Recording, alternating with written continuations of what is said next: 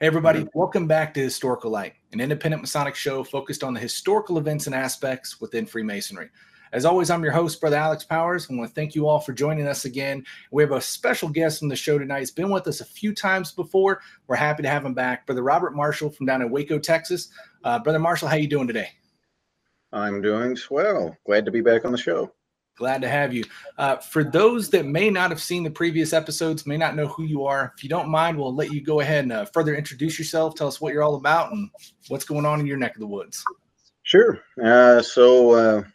Simply, I'm a historian. I've got degrees in history, literature, and museum studies.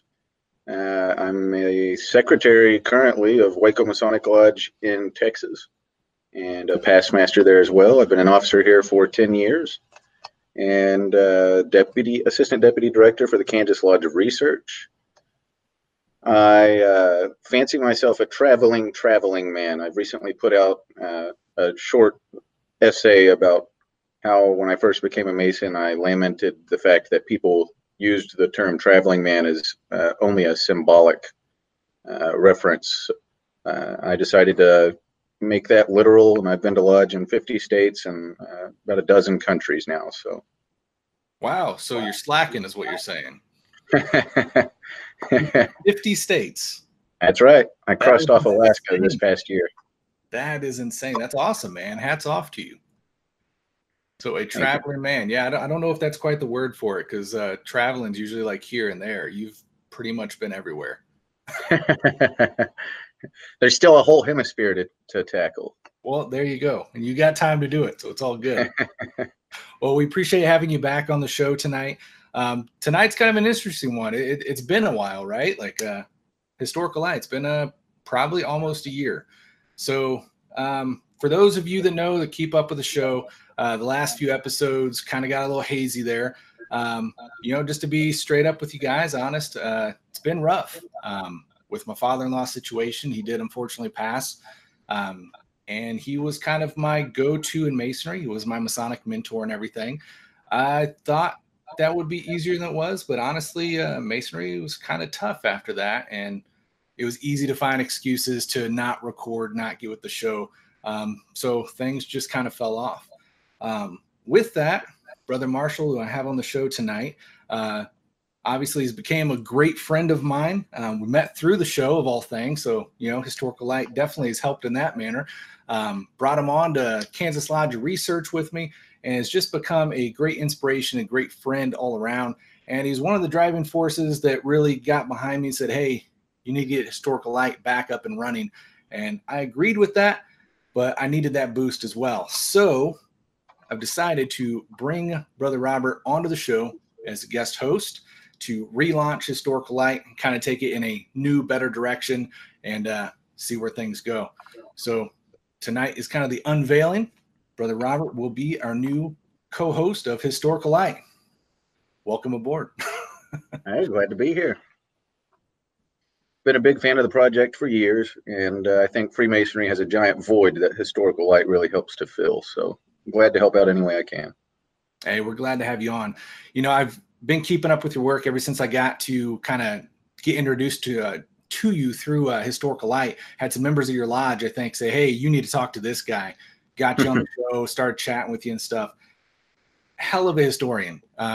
Even when you do your traveling and stuff, I really admire. I mean, you pop up with some deep research that I don't know how you fit it in, but it's awesome. So to bring you on, obviously it's a no-brainer. Been a good friend. I know you're going to be a hell of a asset to the show, so I'm excited about it. But with that, kind of want to introduce you and what's going on in your life, man. We're going to kind of start this relaunch off in that way, let everyone get to know you on a personal level. Sure. So what's going on down here right now, recent events? I was up at the Texas Lodge of Research just a couple of weeks ago. A past Grand Master of California presented on the early formation of Demolay ritual. Nice. And personally, that was something that I wasn't expecting to be extremely interesting.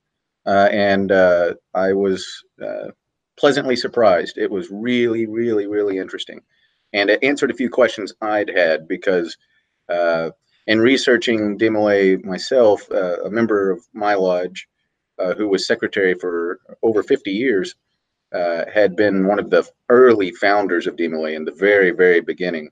And while looking into that, I ran across multiple articles in the 1920s of DeMolay initiates being chained up in public streets as some kind of weird exhibition. I couldn't figure out what was going on. And what I learned from the program was that hazing got out of hand in the 1920s, and they had to change the DeMolay ritual to stop that from happening anymore. But anyway, had a good time up there. And then since then, we've had our officer installation. So our Masonic year has just changed over here in Texas. And the installation for Waco Masonic Lodge was at a local museum. We had George Washington's vest on site. We had the President Zachary Taylor. That was awesome, man. Yeah. So that was an actual vest George Washington had worn? That's right. And that was just one of many artifacts. Dolly Madison's dress, a letter written by George Washington to brother Tobias Lear about the Constitution ratification. Artifacts related to quite a few presidents, as well as early Waco settlers that were members of our lodge. So it was just a really special event altogether. We're excited for the team we put together as officers this year, and Brother Tyson Holloway, our new worshipful master. So things are looking bright. Tomorrow night is our first stated meeting of the year, and the Scottish clan Wishton is having their national family reunion. So they're coming from all over the country, and they're going to kick things off at our stated meeting dinner. And then we'll have a banquet at the Texas Ranger Hall of Fame and Museum the next night. So a lot of excitement going on here. That is awesome. Now, you did mention before the museum that you guys held your installation at. You said that it's been closed for quite a long time. This was the first event to kind of reveal it? That's right. So the museum's founder is a wonderful, wonderful woman named Helen Marie Taylor. She is a descendant of President Zachary Taylor, and that's why some of his things are in the museum. She's related to several other interesting historical figures, and that spurred her own history interest. She's originally a Wacoan. She did work in the Reagan administration as an ambassador, I believe. Interesting lady with a very interesting museum. In the 1990s, my understanding is that there was a lot of pressure from different directions to try to tell her what she should or shouldn't have, or what she should or shouldn't do with her museum, which was strange considering it's a privately owned museum run by one person who's paid for the whole thing. So she shut her doors, and it stayed shut for about 20 years. And our installation was the first event to be held in it since then, and there'll be a grand reopening later this month, just one day after one of the most exciting events of the year in Texas, I think, for Freemasonry, the annual business meeting of Tranquility Lodge number 2000. That'll be July 20th. Sweet. And that is the lodge that was created by Buzz Aldrin when he carried dispensation to the moon 50 years ago. That's this month. Right. That is awesome. Will you be there? Oh, absolutely. We're put together a little bit of a special astronomy program, and I know Brother Johnson, Robert Johnson out there, I sent him a little sneak preview. I sent you a sneak preview. It's going to be a pretty special occasion, 50th anniversary, the same day of the anniversary. That is super cool. Super, super cool. So now you had mentioned DeMolay, which is kind of cool. I don't have as much background in it as I'd like to as far as research, but it always pops in my mind. It's an interesting fact. DeMolay actually started right here in the Kansas City area, downtown, and had some pretty big name figures. I think Walt Disney was a DeMolay that actually started here in Kansas City. Now, you mentioned one of your guys was an original founder. Was he from this area possibly? He wasn't. He had established a friendship with the founder, Frank Land, previously as a secretary of this lodge and as recorder of the shrine. And they had met at some kind of national event that I've seen reference to in a few letters, but I'm not sure exactly which one it was. Very cool.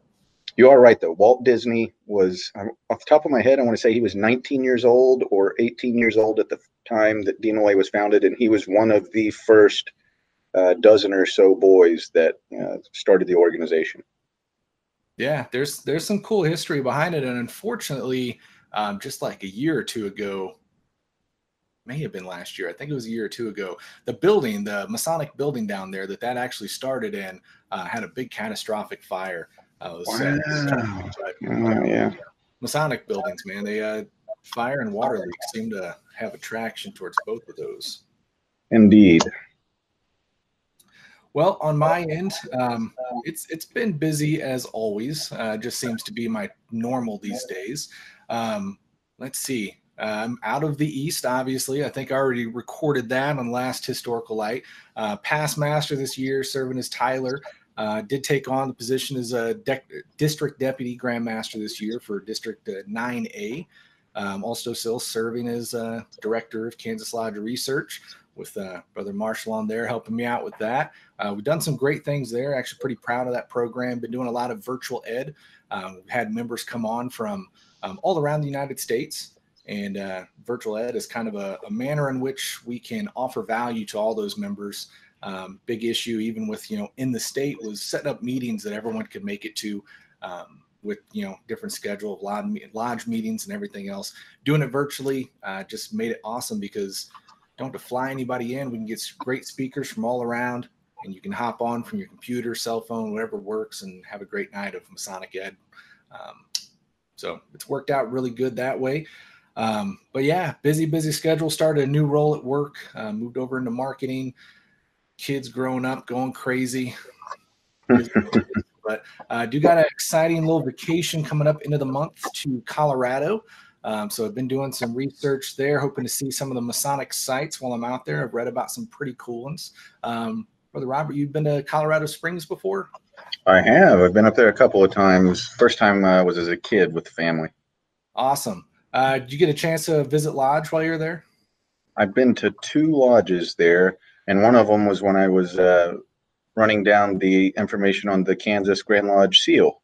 Nice. It was kind of a funny crossover, but yeah, it's been several years. Yeah, well, in total planning fail nature, we decided to go on a 5th week in July. So I don't think any lodges are meeting, but I'm going to take the opportunity to stop by the Grand Lodge, meet with those guys, and go around and see some of the sites myself. But next time around, hopefully I'll get a sit and lodge with some Colorado guys. All right, a couple of guys from out that way. So our past master, Mark Brickhouse, he moved here from there while he was a senior warden there and became an officer here. And then Esoteric, Templar, Masonic, Peculiarities author Timothy Hogan is a Colorado guy. So yes, I would look him up. Recently spoke to him over Facebook. There you go. Might have the opportunity to hook up with him while I'm there and see if he can show me around a little bit. That'd be pretty neat. He's the guy you want. Yeah, seems to know a bit of everything. But yeah, it's interesting.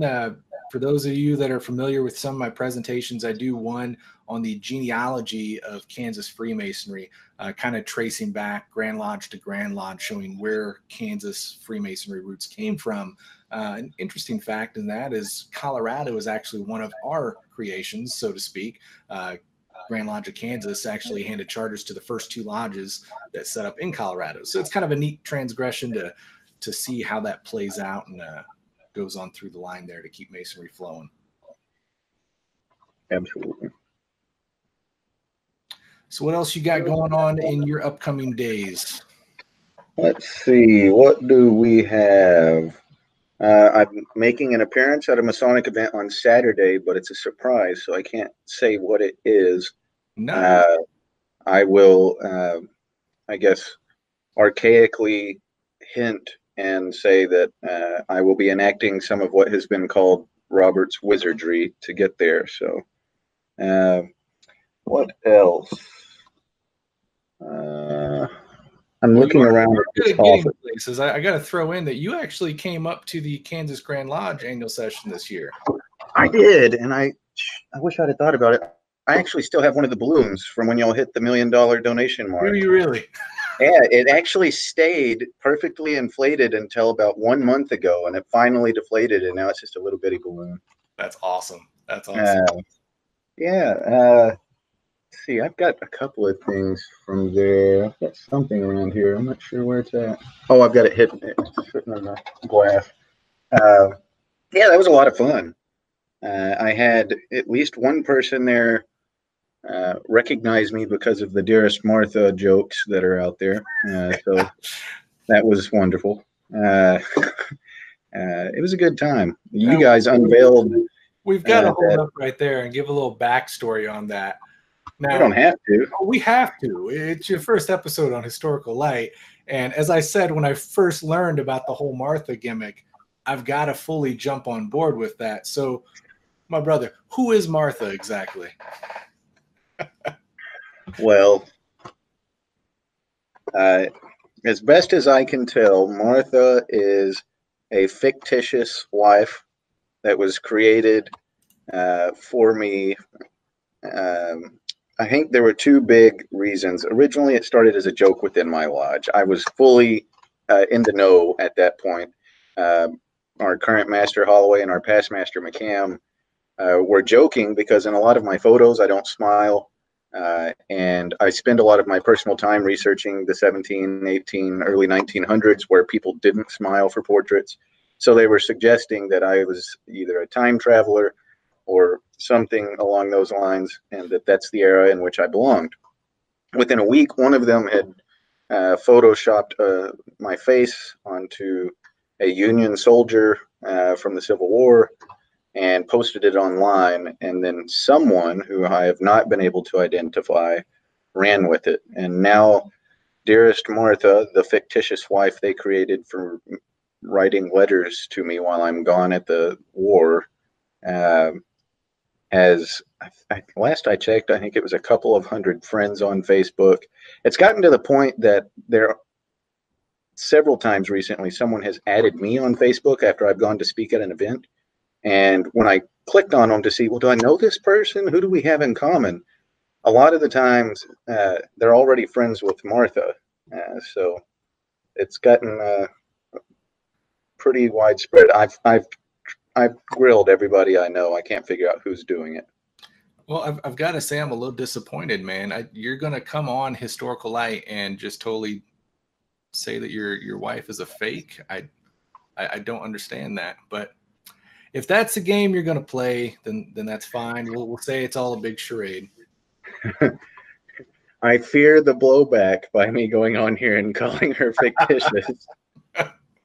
Now, I saw pictures. I don't know if it was just for the day or not, but is there a lodge that has poster-size photographs of you and Martha? So that would be Kuntz Lodge, Saratoga Lodge in Kuntz, Texas, near Beaumont. I went down there to speak about the ghost town of Olive, Texas. It was named after Sid Olive, an early member of Waco Lodge. Fascinating story. Interestingly, and on a serious note, for people out there listening to Historical Light, this was a pretty small town for most standards, and word was sent out that somebody was coming to talk about the history of the nearby ghost town. And it was going to be at the Masonic Lodge, and that there was a Masonic theme to the topic. And it was because the guy was Mason. Anyway, they had about 90 people pile into this little bitty lodge. And if you've done Masonic events out there, I don't care what size your town is, that's saying a lot. It wasn't any other kind of event. The stated meeting briefly took place afterwards, but of course the public wasn't able to go into that. People poured in these doors because we were tying Freemasonry to the history of their community. So a lot of times you see attempts to get people interested in Masonry because, oh, Ben Franklin was a Mason or what have you. But if you can tell people and give people the stories behind the fact that the names on their streets and their towns refer back to early leaders of their town's Masonic lodge and things like that, you'll get a better interest. So anyway, I presented at that lodge, and at the end of the night, they did unveil 2 giant posters. One of me, in this case, it was in a World War I outfit, and a giant portrait of a very handsome Martha. And at the end of the night, they gave those to Dave, who's now past master of the lodge.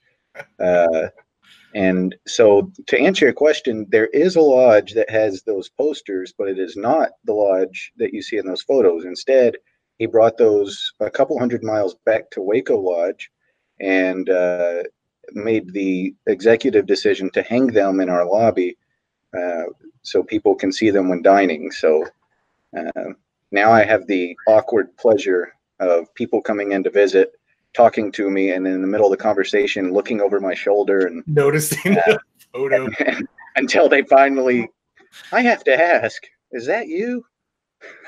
No. Yeah. Ancestor. Yeah. That's something I think since the last time I've been on the show that I discovered. I learned that my 5th great-grandfather was a member of Waco Lodge. So I've been here 10 years.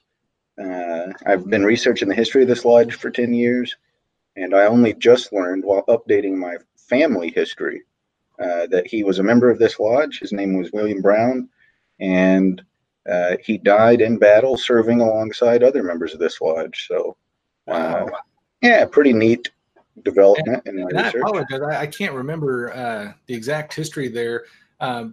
Did you have like Masonic family history prior, or were you kind of a first generation as far as you knew when you joined on? No. I was close to my great-grandfather, though he died when I was quite young, and he was a member of another lodge here in Waco. Okay. And after my great-grandmother passed away, that would have been his widow, I inherited some of their furniture, including this really cool bicentennial bedroom set. And in his dresser, there was a secret rotating drawer that had Masonic coins, pins, some military medals, and his Scottish Rite patent. Nice. And so that's kind of what spurred my Masonic career. My father is not a Mason. I don't believe any of my uncles are. But if you just jump up one generation to my grandfathers and greats, I actually have a lot of Masons in my family. A couple of past masters that I found, and including one who was a member of, I want to say it's Lodge Number 4. No name. It's just called Lodge Number 4 in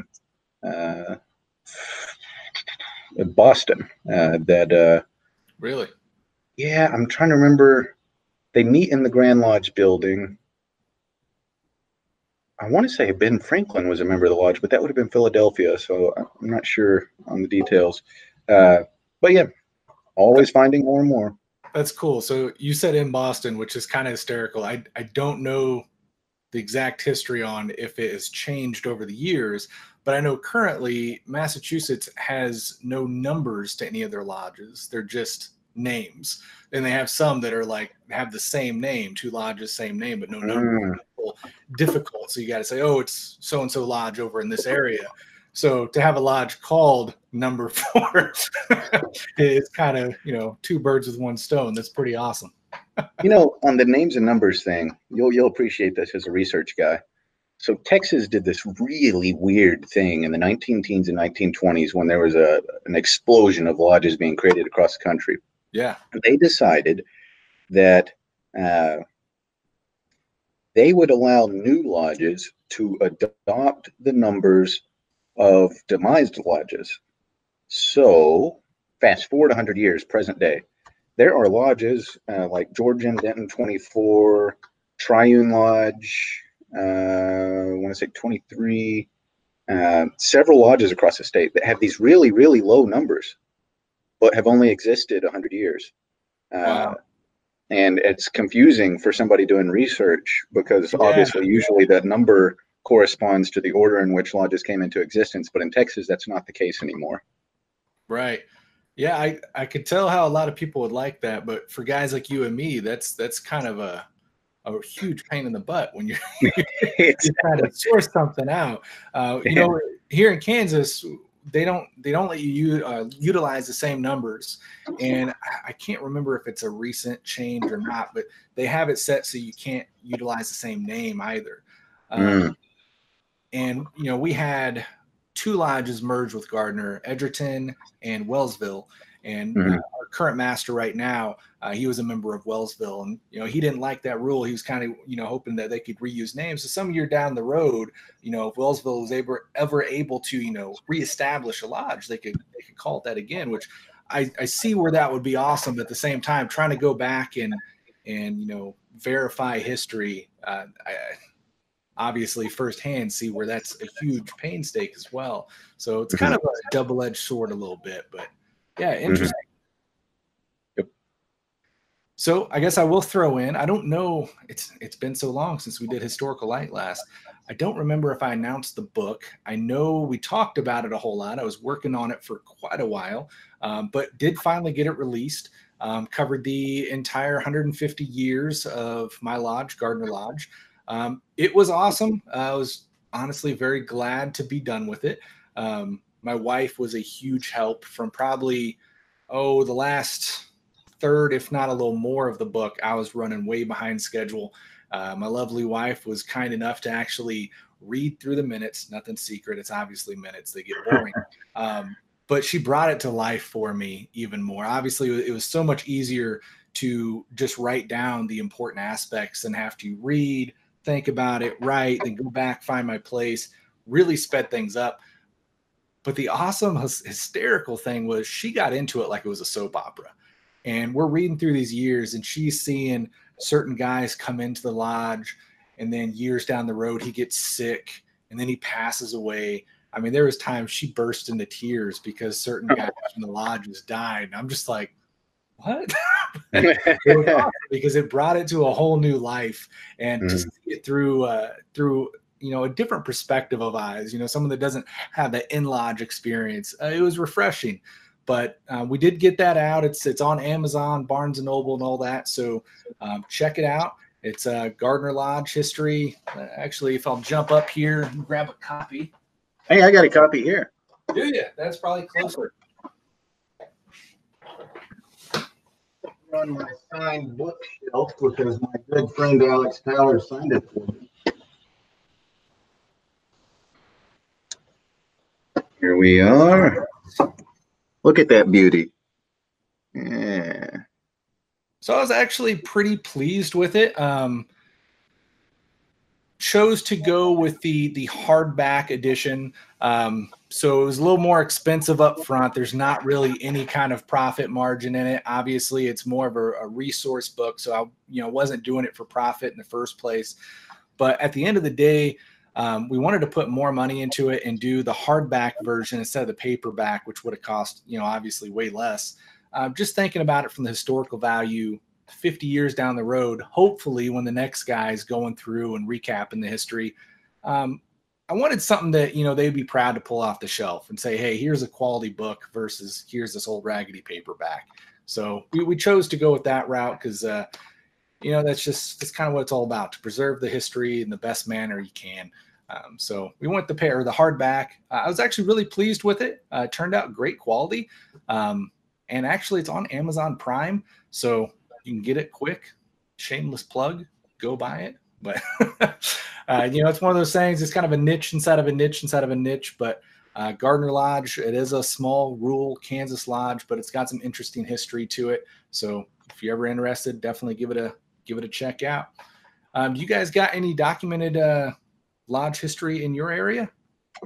Oh yeah. So I've been working on updating a book for 10 years now.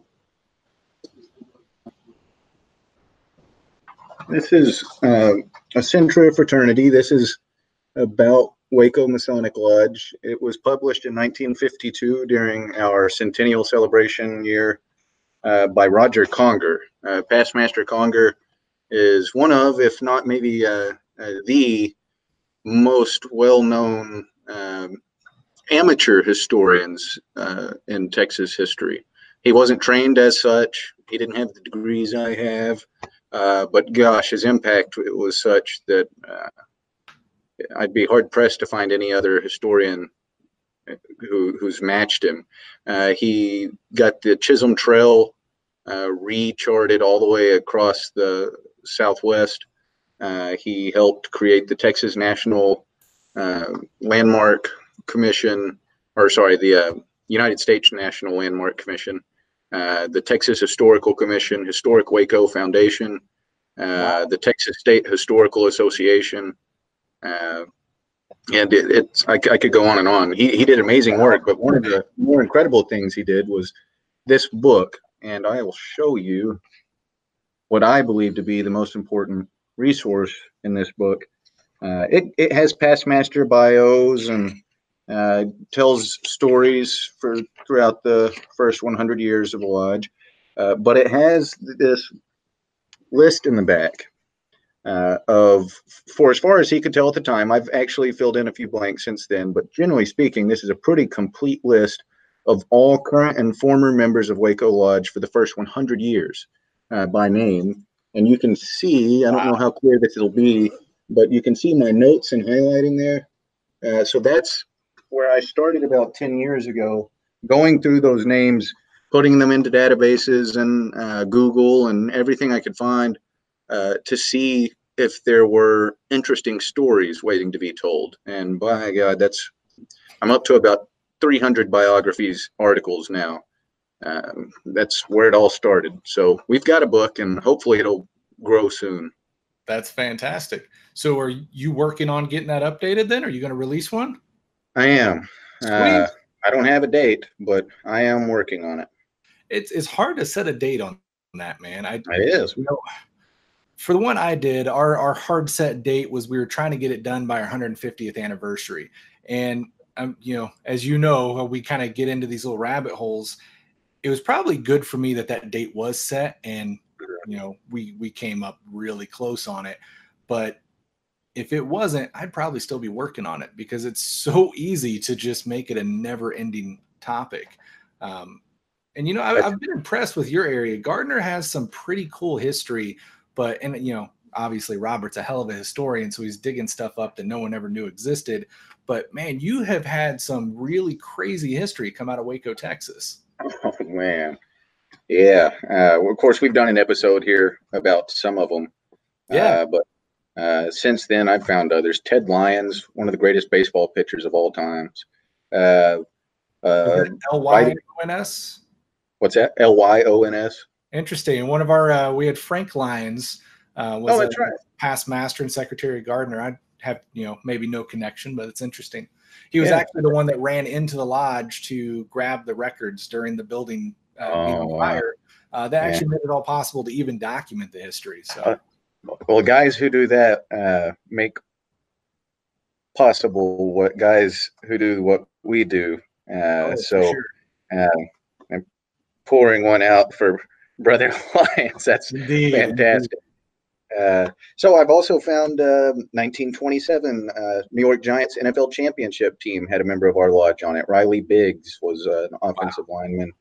And that's just two sports figures, doctors, lawyers, inventors. Gosh, I've got a whole file just on patents I've found for members of the lodge. Of course, the inventor of Dr. Pepper. And, I find myself telling that story quite frequently too. Just always throwing out the Waco. The Dr. Pepper is one that's pretty popular, and you're right. That is the Waco. That's what they called it. Yeah. You went to the pharmacy in 1886 or 1885 when it started, and you asked for a Waco, and that's what you got. What we now know as a Dr. Pepper. But yeah, just countless really interesting people who made an impact across the world. One of them just was featured on statewide television with the Texas Parks and Wildlife public programming. His name's Sherwood Owens, and he's one of the guys I talked about when I came on your show. Mm-hmm. He was the adventurist who was an 1849 gold miner. He was in 3 different wars as a medic. We are having crazy weather here, and so the power's kind of cutting in and out. I apologize for that. I thought it was your like adjusting. I didn't. Okay. Yeah. I hope that's what it is. Maybe talking about these guys is conjuring up some spirits. I'm actually at the lodge, by the way. So there you go. There have been stories. But yeah, now I will say, so we started meeting in 1851. We've been around quite a long time. And I do believe that if possible, if you could go through the full membership list for every lodge that old, you're going to find a pretty similar lineup of just amazing people. Sure. It's just not being done. Maybe shows like this will change that. Hopefully. Actually, speaking of that, since I started the last book and kind of talked about it several times on the show, got a lot of feedback. Obviously, a lot of guys wanting me to do it for them. Anyone involved in it gets that. Hey, can I give you my records? When can you have it done by? That's just, I would love to, but I can't. But had also a lot of guys just ask, the best route. What's the best way to do this? Where do I dive in at? So that's actually the current book I'm working on. I hope to have it released by now, but it's towards the end. But we're actually breaking it down. I did a presentation on this for quite a while, how to preserve and share the history of your lodge. But I actually broke it down even further to a step-by-step guide, put it into a book form. Because just so many of these guys, hey, where do I start? What do I do? What do you recommend? What's worked for you? So kind of broke that down and bringing out a guide. We're going to do that in the paperback and make it as cheap as possible. Again, it's just about getting it out there and trying to get it started. Because, like you said, Brother Robert, I've talked about this and harped on it really so many times in the past. Because, one of the key points, I always say there's 3 pillars behind Historical Light, the mission: protect, preserve, and share the history behind our lodges. And going through my lodge, the history, it's not alone in the fact, but the books are old, they're crumbling, the ink is disappearing from the pages, and it's only going to get worse day by day, to the point that I was scared I wasn't be able to preserve half the stuff going through my lodge book before I could finish it. Then you think about all the lodges out there that are still going to sit in a shelf or sit in a box for years to come. And, we've got lodges that have merged and stuff, and within a matter of years, they just disappear off the face of the earth. So, yeah, we do. We need more guys. History is kind of a dry subject to a lot, but there is really interesting topics and really interesting people out there that have been involved in our lodges, our fraternity, that we just don't know about, that we've forgotten about. And personally, I really take to heart that whole term of being our brother's keeper. And I think that, that applies to our brothers that have passed as well. And if they got a story to tell, you got to tell it. Yep. I will agree, and can tell you that many times I've been consciously aware of the fact that researching, preserving, protecting, sharing these stories is something that I believe is my duty.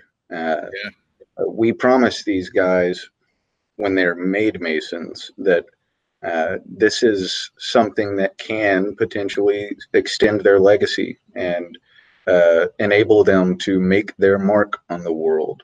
They leave their records with us when they pass away.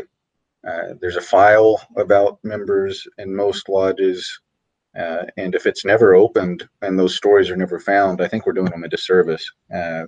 So as a historian, it's definitely something that I felt like I was capable of providing my lodge members past and present, and am trying to fulfill. I would like to give a shout out. You were talking about the ink disappearing from paper.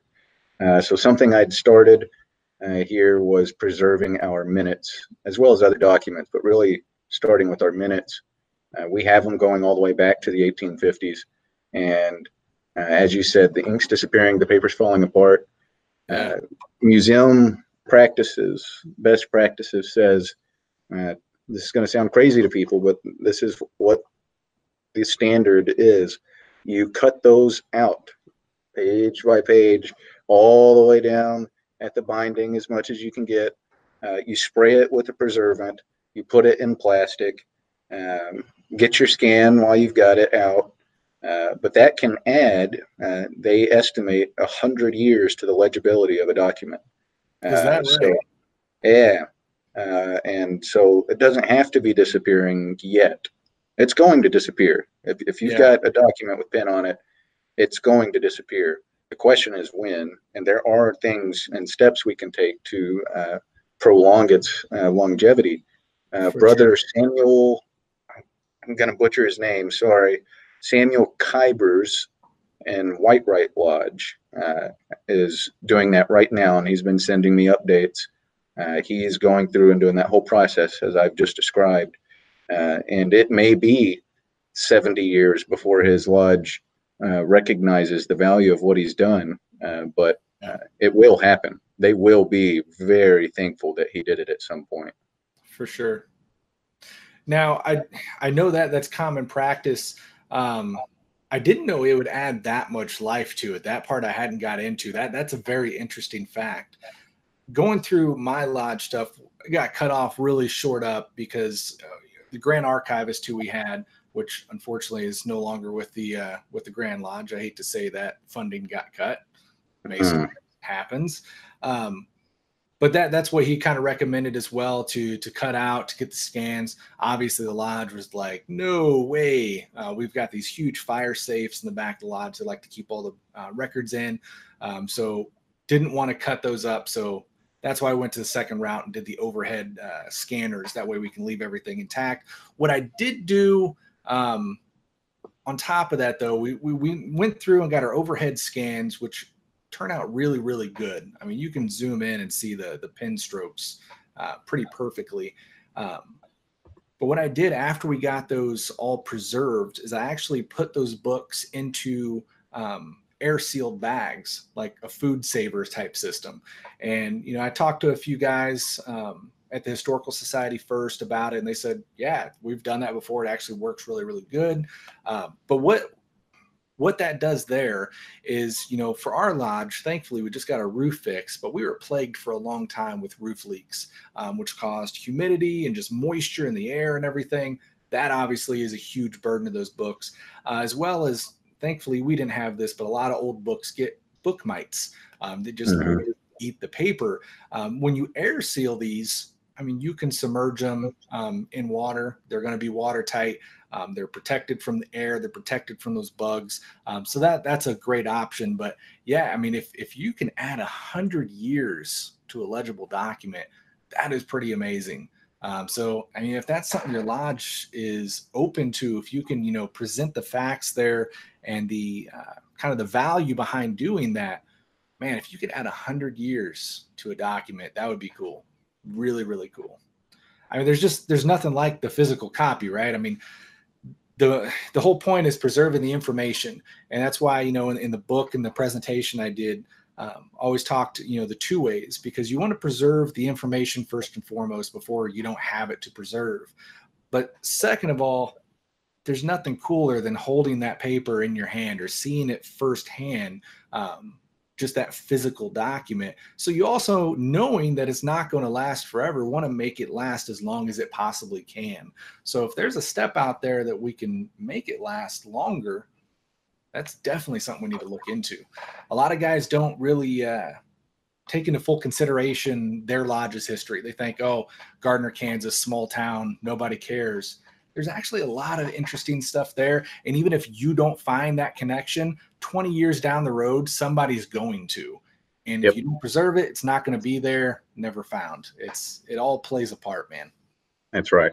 You can leave that little morsel. Most of the articles and bios that I've shared out there that people have run with and enjoy so much are just a name on that list that I showed you before. It's just a name in there. It doesn't tell you who the person is. It was something I had to look into myself, but I would not have done it if Roger Conger, the author of that book, had not made that list. I did think of something I'd like to share with you. as we're talking about this, because I think it illustrates it really well. Up here behind me, I've got some of my book collection. I brought a lot of it up here to the lodge, definitely my Masonic books and some signed books. But this one is kind of special. I got it in an auction, and if I can figure out the right way to show it to you here.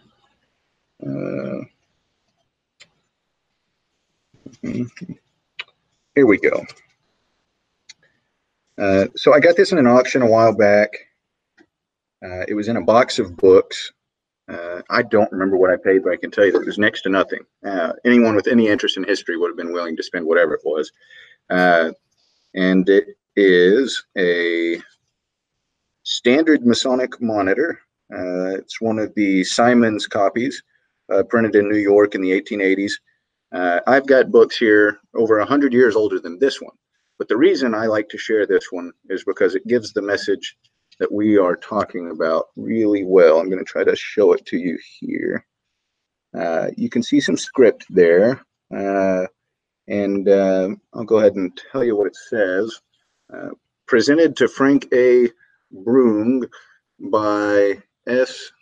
maybe Adams on board the SS Rhineland, so a ship, June 21st, 1891. And at the bottom there of what I just showed you, it has "Remember Me" with an exclamation point. So this is something that was floating around. I got in an auction. The people who had it didn't know what it was or care about who the person was.